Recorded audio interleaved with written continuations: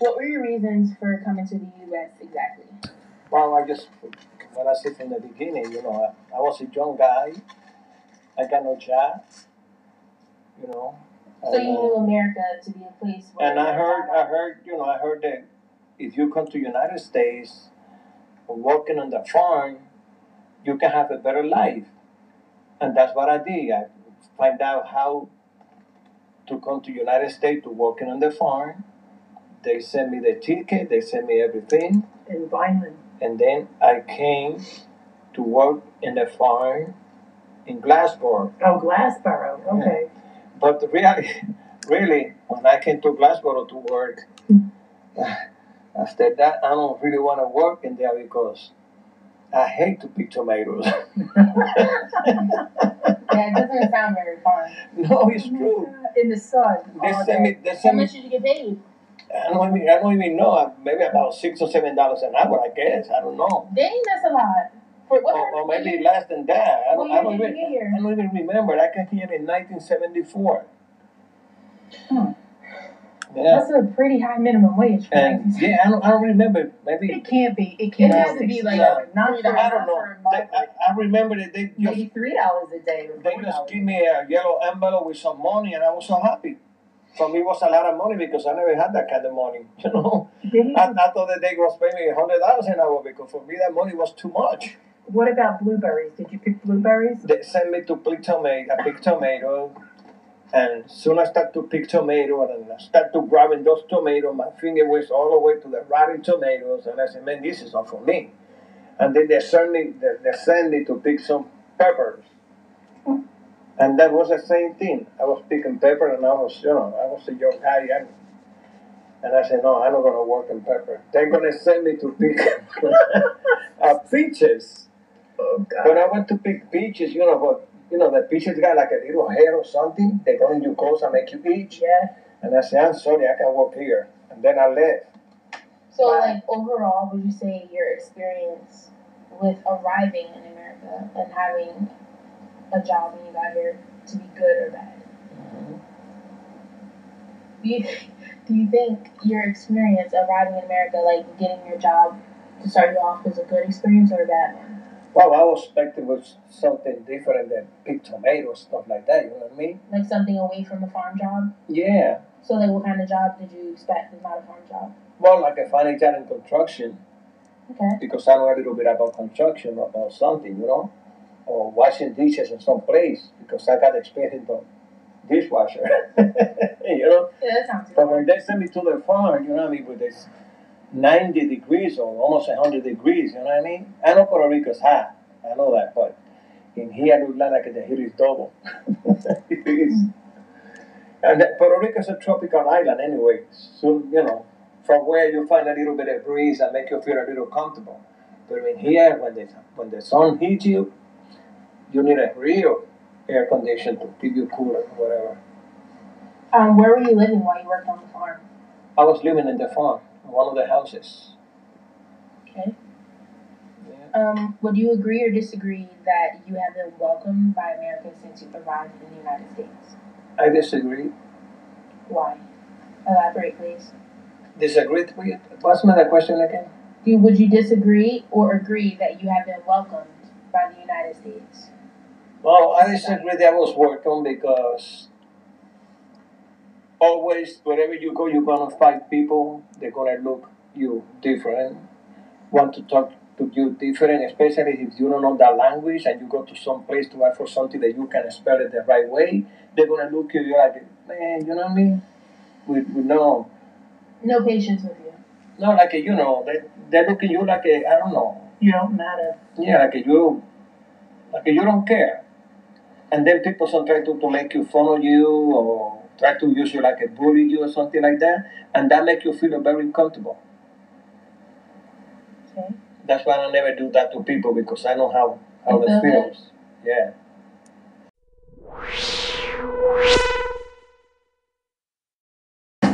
So it sounds like you have faced some prejudice in America. Would you agree or disagree that Americans have a preconceived notion about immigrants or migrants? Yes. What do you think, Mama? Absolutely. Yeah. 100%. What kind of preconceived notions? Let me put it this way. Look, like example, you know what I mean? I live in Camden, New Jersey, North Camden. It's a place with got a bad reputation. Sometimes when you're gonna look for a job and you put your address, people start to say, this guy is for North Camden. No matter how good you are, no matter what kind of person you are, they always gonna have that in your jacket from where you come from, you know. And they prefer give you the job to somebody else that maybe live in the suburb, that you live over there in the ghetto. You know what I mean? Exactly. And that's the way it is, and nobody can cover it up because people can cover all they want, but it's right there. Exactly. So why do you think people have that mentality of viewing, like having ideas already formed in their head about migrants or immigrants? Because they think they're superior than anybody else. You know what I mean? Okay. They're better than anybody else.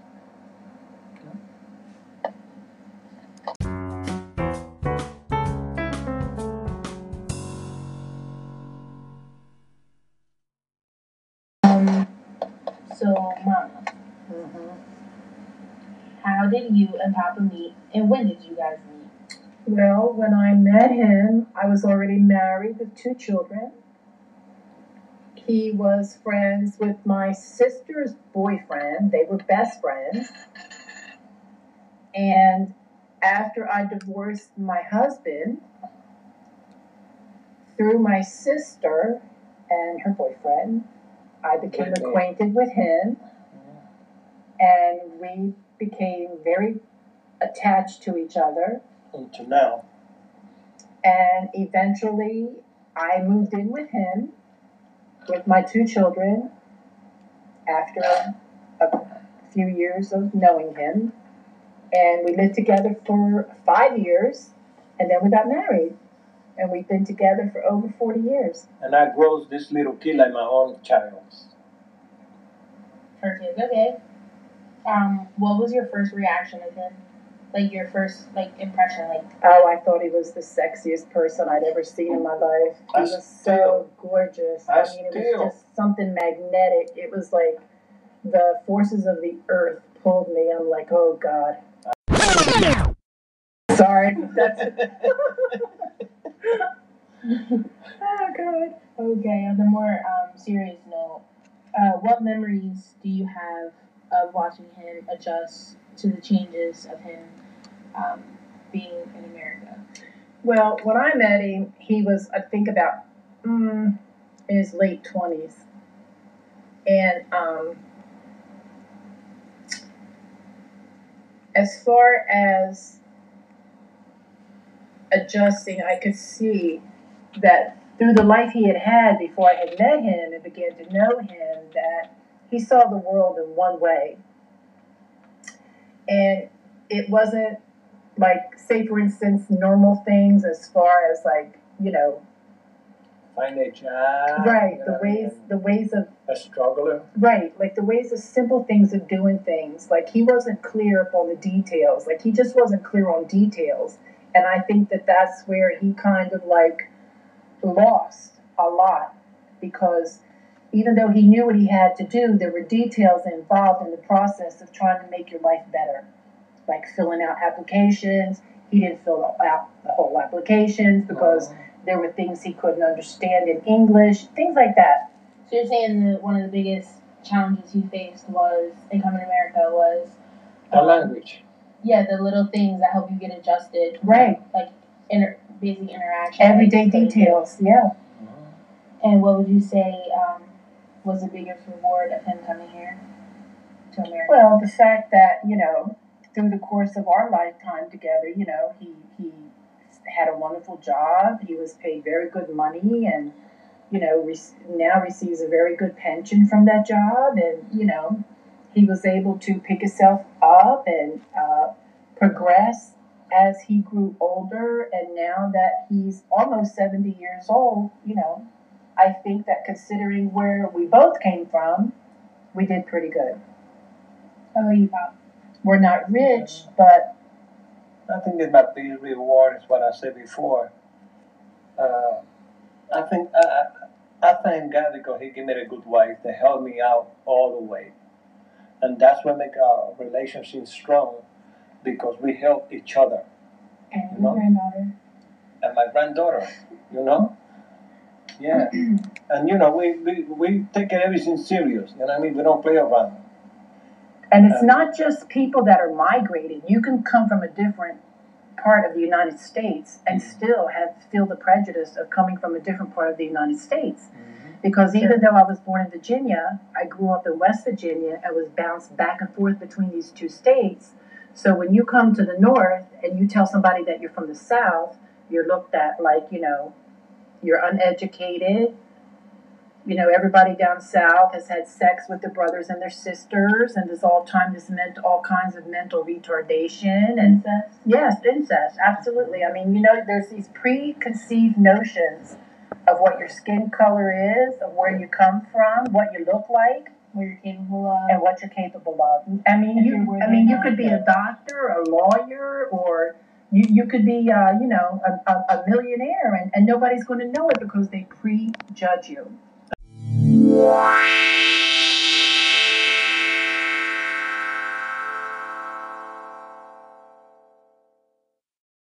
That prejudice people have. They are very poor in judging other people. That's true. So,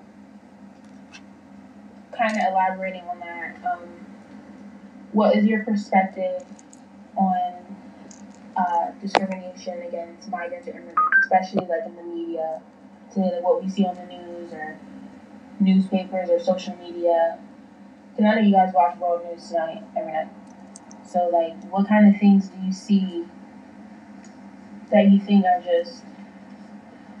Well, I think as far as safety is concerned, Mm-hmm. because there are people coming through that are very dangerous criminals, and I think that the United States should come up with some type of a system to check these people out immediately. Mm-hmm. I mean, immediately, no questions asked, and refuse them into the country. But So, there are other people that are quite obviously not, criminals. Like children who come along. Exactly, that should be entered into the country. I mean, what was done to these children being separated from their parents was one of the most horrible things that I think that the United States has ever done to anybody. And, it just happened and it passed over and nobody's going to do anything about it. Nothing's going to ever be done about it.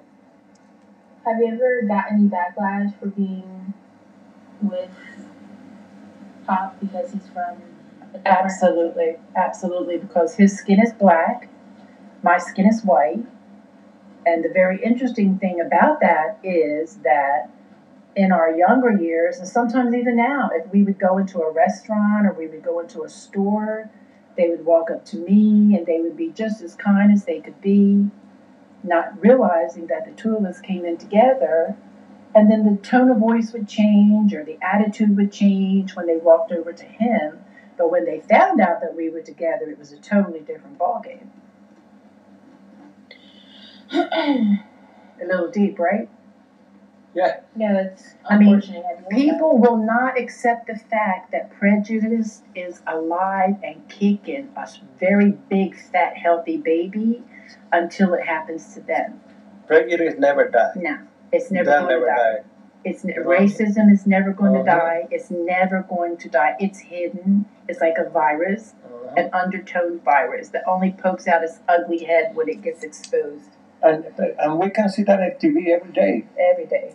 Like example, I know there's going to be a little bit uncomfortable for people to hear this, but like example, you see in the news how the police treat black people and Spanish people different than other kind of people. Right. You know what I mean? They stop you for no reason. They want to shoot you if you move.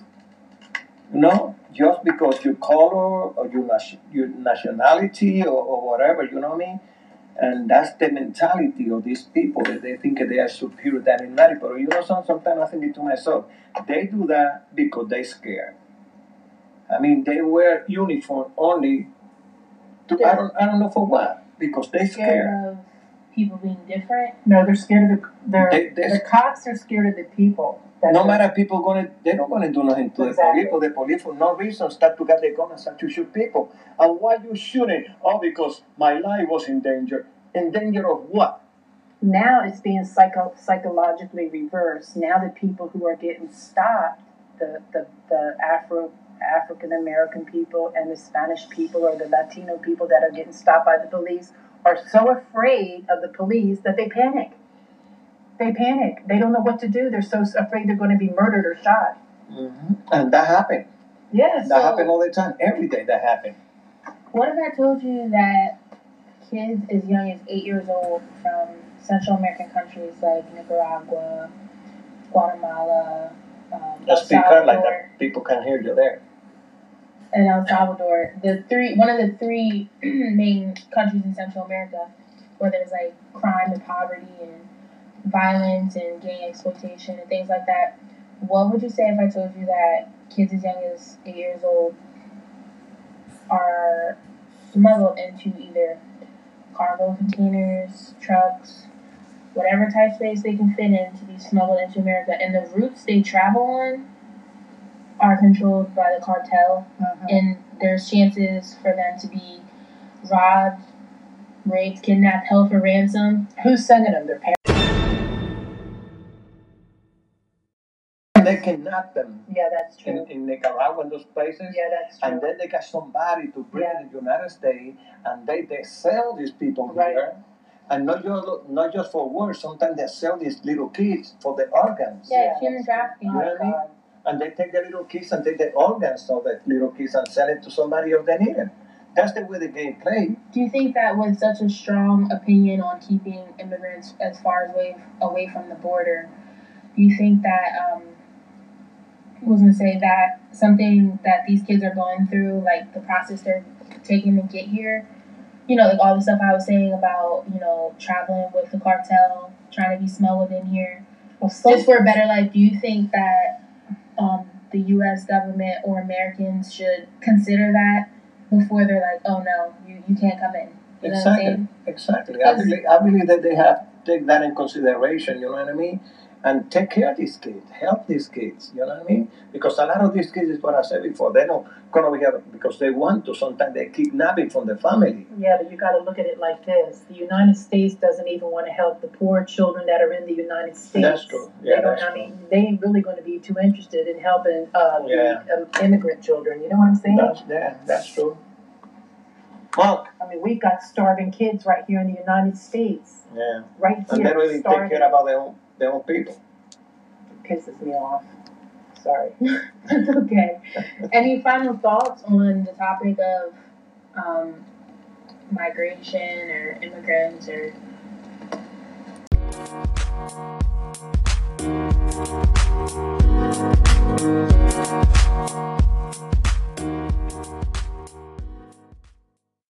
Power to the people. That's all I got to get say. here. You know. Power to the people. Someday, I don't know when. Immigrant people, if they stop really, if they send the immigrant people out of the United States go down, collapse. Mm-hmm. Because immigrant is the one that keeps this nation running.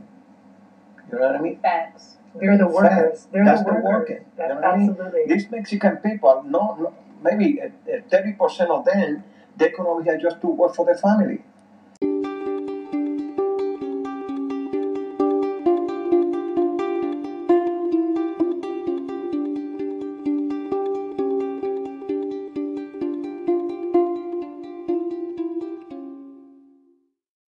I'm thinking that they have to, they don't deserve to be treated the way that they are. You know what I mean? And I don't say that because I am immigrant myself. I say that because I see the way they treat these people. Because you've been treated like that yourself. Yeah, they're human beings too. They just want to progress. They want to, go forward. You know what I mean? Working for the family. That's the only thing. They a little bit of change of their life. For some people, the American dream is an absolute nightmare. True. For some people. What else? That's all, actually. This is actually really good. Well, you. I hope that, They help and you just out. remember, whoever's going to listen to this, that this is our own personal opinions from our Mhm. own personal experiences. Yeah. For sure. We're not prejudiced. No. We're not saying anything against one other race. We're just telling you, like, through our, like I said, Experience, yeah. I'm 63, he's almost 70. I mean, a lot of stuff has happened in our lives. Yeah. A lot of stuff has happened, and we've seen it. I mean, you can hide it all you want to hide it, but it's there, it's alive, and it's very healthy. Yeah. It's kicking, and now it seems to be kicking even more so. After interviewing my grandparents, I came to the conclusion that the discrimination, alienation, and challenges immigrants and migrants face, really anyone outside of what looks American, is in need of attention and rescue, now more than ever. Gathering these accounts for my grandparents exemplifies how there is always a possibility that our loved ones and our close associates are the people fighting the system of ignorance. I hope this podcast leaves listeners with something to think about, because the future of migrants and immigrants is in your hands and in our voices.